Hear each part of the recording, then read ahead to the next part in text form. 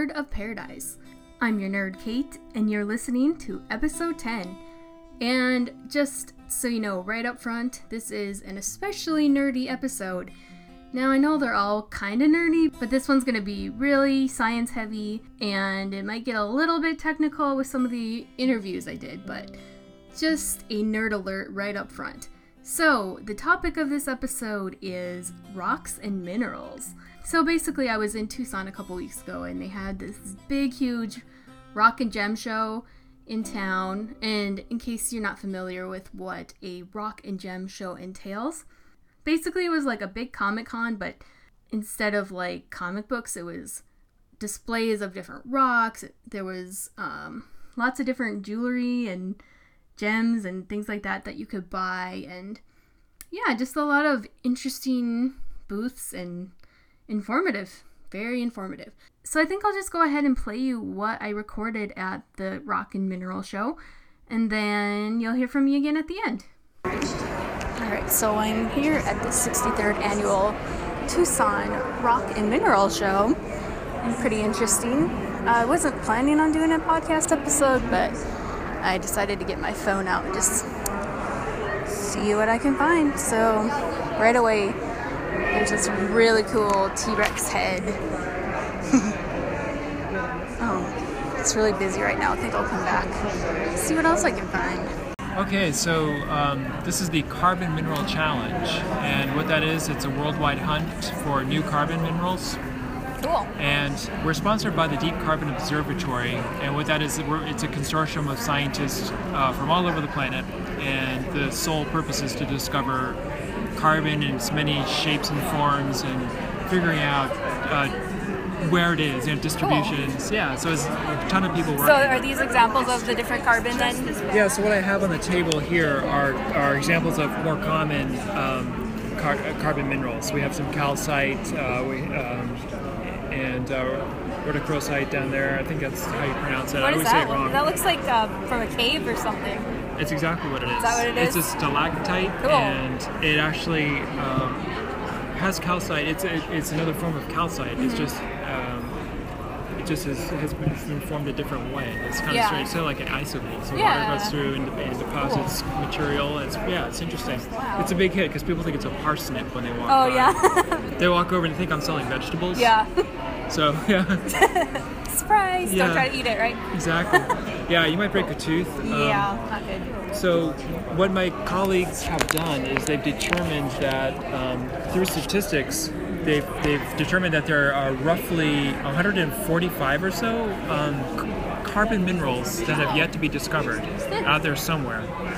And so they've launched this carbon mineral challenge to sort of enable the mineral hunters, the enthusiasts, the amateurs, anybody who likes rocks to go out and help us unearth these new carbon minerals. So how do you go about doing that then? Well, there are some. First of all, they have to be verified, which is a kind of an interesting process. It takes a few months, and they have to run all kinds of crazy tests on it. They put light through it to see see exactly what the structures of the inside of the mineral, what they look like, and then that way they can determine what kind of mineral it is, whether it's new or not.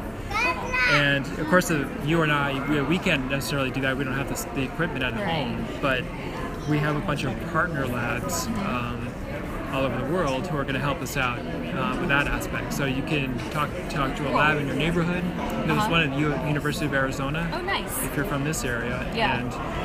And if you have something unusual, they'll probably check it out for you. Cool. And maybe it'll be one of the 145. Do you get it named after you then, or something, if you discover it? Well, that's a really good question. It's a little bit tricky. Dan Hummer, who is the one of the lead on this project, and he's the co-author on this research. He told me that you can't name a mineral after yourself. Really? You're shooting. So you have to find a good friend to find a mineral and have them name it after you, right? The plan. Yeah. Awesome. Yeah. All right, so can you go to that website, mineralchallenge.net? Visit mineralchallenge.net. Okay. We have some resources and some data and some links to other sites that could provide useful information. Awesome. And thanks a lot. All right, cool. Have a good one. You too. Thanks. Sweet. What would you like to know? So, first off, what's your name? Adam Wright of the Adelaide Mining Company. Awesome. All right, so this is a really interesting mineral. Do you want to tell us about it? It's basically a mineral called crocite, or crocoite, to be more precise, which is lead chromate. It comes from Tasmania in Australia, where we have the most, the biggest, the best in the world. Cool. It looks very fragile. Is it as fragile as it looks? It is very fragile, and hence that's the reason why we mount it in these plastic boxes. Oh, They're wow. basically glued to the base with a glue that is acetone soluble. Gotcha. So when people get it home, if they want to remove it, they can. Oh, But okay. my recommendation is to leave it in the box, because while it's in the box, it's protected. Cool. So it's that really distinct like coral color. What causes that? It's basically the chromium giving its colour, and it varies from a very bright fluorescent orange through to a deep blood red. We get a very wide spectrum of colours, as well as a wide spectrum of crystal shapes and habits. Wow. So what is the actual mining process then, since it is so fragile? It's actually the easiest step, because the crocite's growing off the walls where it's been precipitated out. The walls are very weathered, so they're therefore very soft. So we can actually dig along behind the walls and then prise the pieces off into our hand cool. without actually touching the crocite. Okay. It's once you've got it in your hand that life gets tricky. Gotcha. Okay, cool. Well, thanks for your time. Hi, my name is Moses Samora, representing Samora Minerals and Amber Company. Awesome. Amber's really cool. Do you want to tell us a little bit more about like the process of how we get to the mineral? Is it a mineral? It's a mineral, right? It's the only organic gemstone. Okay. It's not technically a mineral, it's fossilized tree sap. Oh, okay. See, there you go. Mexi- I'm already learning things. Mexican amber, which comes from the state of Chiapas, is 23 to 26 million years old. Oh, wow. And typically it's found at about 300 meters altitude, and it's found in lignite veins. Okay. So you look for the indicator dirt and or coal, and when you find that, you know that you're close to an amber vein. You look for the vein, and you start. If you find lignite, you start digging through the lignite, and then if there's amber in there, you'll start finding it. That's cool. And usually, the deeper you go, the larger the pieces are. So what does it look like in the raw form or whatever? It just looks like a rock because it's usually covered in mud and dirt, and then once you start cleaning it, you'll notice that it's got some translucency and it looks a little golden. Certain pieces which you find in sand, the sand will fall right off, and they're just perfect gem color right off the bat. That's cool. So I noticed like the carvings and things like that, because it's really seems really light and soft. Is it hard to carve it? No, often it's pretty easy to carve. We use diamond. Okay. Diamond bits, tungsten carbide bits. The hardest part is actually polishing it, because you have to go through up to 10 steps with different grits of sandpaper to get a good final polish. Sweet. So I gotta ask about the mosquito, because that's what everyone thinks of with Jurassic Park, what's the likelihood, how often do you find mosquitoes in it? People think mosquitoes are common, but they're actually pretty rare.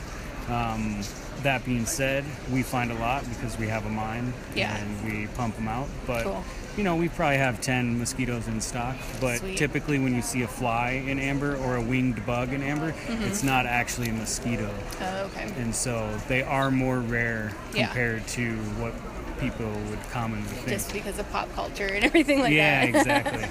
Cool. All right. Well, thanks for your time. Yeah, thank you. Do you want to just tell us about some of these artifacts here on the table? So this is the Touch Me table. Awesome. And we have a mixture of both real fossils and cast fossils.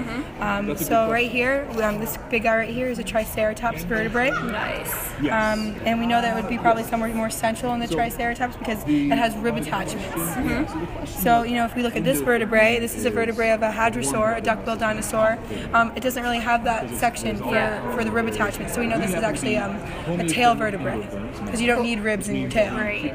Yeah. So are those actual fossils? Yeah, these are actual fossils. Oh, wow. This is also from a hadrosaur. This is a hadrosaur toe bone. Oh, wow. And we have some comparative anatomy. This is a modern horse hoof bone. Oh, wow. So you can kind of see it takes Yeah. up the same surface area. It kind of has the same arc, kind of same shape. Cool. Yeah. This is my personal favorite. This is an ulna of an adult T-Rex. Oh, wow. And if you compare it to your ulna, it's actually shorter than my ulna wow. right here. And I'm 5'9". I'm a 5'9" female. And at the end of it would be this finger claw. Oh, wow. It'd be 2 finger claws at the end of it. So it really does have small arms. I know, that's always like an ongoing joke, like the T-Rex The is tiny little. arms. Yeah, exactly. It's true. It's true, everybody. Yeah, so this is the finger claw, and in comparison to the same size animal of a T-Rex, it's the toe claw. wow. So you can see how much meatier and thicker it is. So what are these made out of? Like, these are replicas, Oh right? yeah. So that's I was just like, Is it like in Jurassic Park when they does he like 3D print the Velociraptor claw? Or Well, 3D printing is something that's going on now. It's more recent. So these are actually done through older methods of casting. So you would take the actual fossil and you would make a mold of it, and then you would let that mold dry, and then you would take that mold and you put kind of like our jacket right here, like a field jacket or a field cradle. You put plaster Paris on it so it would hold the shape. So you have this kind of silicone flexible mold, and then you would take some resin or something that you would like to do to I think I remember doing a project like that, like in grade school. Oh yeah. Yeah. So I mean, you do get a lot of detail. I mean, this one's a little bit better of the finger claw. I mean, you can see the actual cracks that were happening on the fossil and the different attachment points. So it is fairly accurate, and it is kind of cooler in my opinion than 3D printing because I mean, the mold that touched the real thing. Yeah, that's true. You know, instead of this kind of ambiguous 3D printing. I mean, I don't know. I feel like, and I enjoy the process. It's more tactile. Yeah, it's more tactile, and it's a funner process for me. I mean, it's more. That's true. Yeah. Okay. So we got Jane, the juvenile T-Rex over here. Tell us about Jane. So Jane is an 11-year-old T-Rex. She was discovered in 2001 by the Burpee Museum of Natural History on BLM land. And so the original specimen is at the Burpee Museum in Rockford, Illinois. But we have a cast of her skull here on display so people can kind of meet her and see what she's all about. She's got some really cool features. One thing you'll note is that it's got it's got different proportions than an adult T-Rex, which you might expect actually, because adult T-Rexes do something kind of weird. They are able to bite through bone, and being able to bite through bone means you have to have really large muscles to bite through bone. You have to have pretty unique teeth as well. So the juvenile ones are doing some different things than the adult ones, and one of that is they have all these fairly laterally compressed teeth that are able to bite through meat, but probably not through bone. There's also got some pretty cool bite marks on her snout itself. So we have very few juvenile T-Rexes in the world, and having Jane here is pretty phenomenal, and it does show some kind of cool behavior. So these are a couple bite marks from another juvenile T-Rex on her snout. There's a couple, 1, 2, 3 on her snout. And it tells us that there's at least some interspecies fighting going on. Whether or not that was from kind of malintent or just a sibling rivalry that went too far, it's hard to tell that. Yeah, I have big brothers. Yeah, right? But it does tell us that, you know, there's at least some interspecies fighting going on. So that's some really cool. There's some really cool data that's coming from Jane. We also know that she was about 11 years old when she died, and we have a good amount of the rest of the skeleton. So there's a lot of really cool things we can find out about young T-Rexes. Another thing we know about them is that they have different limb proportions than an adult T-Rex. So they have longer legs, longer arms as well. Wow. So they're probably quite a bit more swift, and maybe even able to use their arms at that age. Yeah. Interesting. Crazy. Yeah. Okay. What are your guys' favorite dinosaurs? My favorite dinosaur is a Pachycephalosaurus. Sweet. Do you want to tell us more about that one? Yeah, it's the one when they're adult. They have a dome head with some nubs on it, and we can find them in Ekalaka, and we have, and it's really exciting. Is that like your spirit animal? Spirit animal. I've been told my spirit animal is actually a kangaroo. So okay. I think a kangaroo has probably chosen me. Yeah. Okay. Yeah. If I could choose, I might say Packy. Yeah. Nice. Awesome. So, how about Jurassic World? What did you think of Jurassic World? I've seen it once, and I love Chris Pratt. Yeah. So I feel like Chris Pratt is the best part of Jurassic World. Nice. So Chris Pratt, if you're hearing this, we want you to come to Ekalaka. That would be awesome if Chris Pratt listened. Yeah. Sweet. So, like, how do you feel like dinosaurs are represented in general, like with pop culture? Well, I think with a lot of things in pop culture and science, it's it's definitely not accurate, Right. which is fine. I think that's something that people accept when they step into a movie. Right. So I think a movie's for entertainment. If someone wants to get something educational out of it, they'll watch a documentary or come to a museum. But Exactly. I think it's a good way to get people excited about dinosaurs, and then they can come to us and they can see about what they really look like. I warned you, didn't I? It was pretty nerdy. And that was the edited stuff. You should have heard the entire audio. It was pretty awesome. So anyway, special thanks to the folks over there at Carter County Museum. They're the dinosaur folks you heard from at the end. If you want to find out more about dinosaurs and paleontology and all that good stuff, so they also do this really cool event called the Dino Shindig. Get it? Shindig? So let me just read you what it says on their website about that. It's a day of lectures from world-famous paleontologists talking about the latest and greatest dinosaur discoveries from the Hell Creek Formation. And then also a field expedition to visit an active dinosaur dig and prospect for new dinosaur discoveries in the famous Hell Creek Formation with paleontologists. And that is on the eastern part of Montana. So if you're in that neck of the woods, like around, say, July, and you're interested in maybe discovering some dinosaur bones, I would definitely look into doing this Dino Shindig at the Carter County Museum. So I hope you guys have enjoyed this very informative episode of Nerd of Paradise, all about rocks and minerals. And I also got a lot of really, really cool, interesting pictures. So be sure to check out nerdofparadise.net if you want a visual to some of the things that I was talking to these people about. Very cool stuff. All right, so let's move on to some past and future plans for Nerd of Paradise. First of all, thanks so much for all the great feedback from the last episode about the Beatles. It seems like there are a lot of Beatles fans out there, and I'm glad that I could do that episode and just share some of the Beatles love. So thanks for your feedback, everybody. And a special shout out to Allison, who is at Cosplay for Jedi. She has been binging on Nerd of Paradise, and I think she likes what she's hearing. So thanks a lot, Allison. Keep listening. You rock. All right, so I just wanted to give you guys a little heads up about the next episode, which is going to be awesome. It's tentatively called Internet Famous. So we're going to really dive into trends and memes and what makes something go internet famous. So I've already recorded an interview with David After Dentist, hashtag Is This Real Life, and his dad. So I talked to them about the whole process of becoming an internet icon. And hopefully there'll be a couple of other interviews that are still in the works. So hopefully that'll come out soon. If you want to stay in touch with Nerd of Paradise, be sure to follow us on Twitter. Our handle on Twitter is @NofPpod. And of course, check out the website, nerdofparadise.net. And if you want to just send a regular old email, you can do that too at hello@nerdofparadise.net.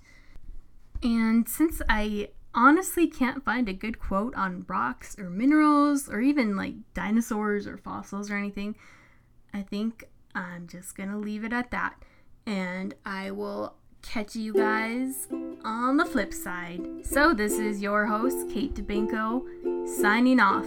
Until next time, embrace the weird.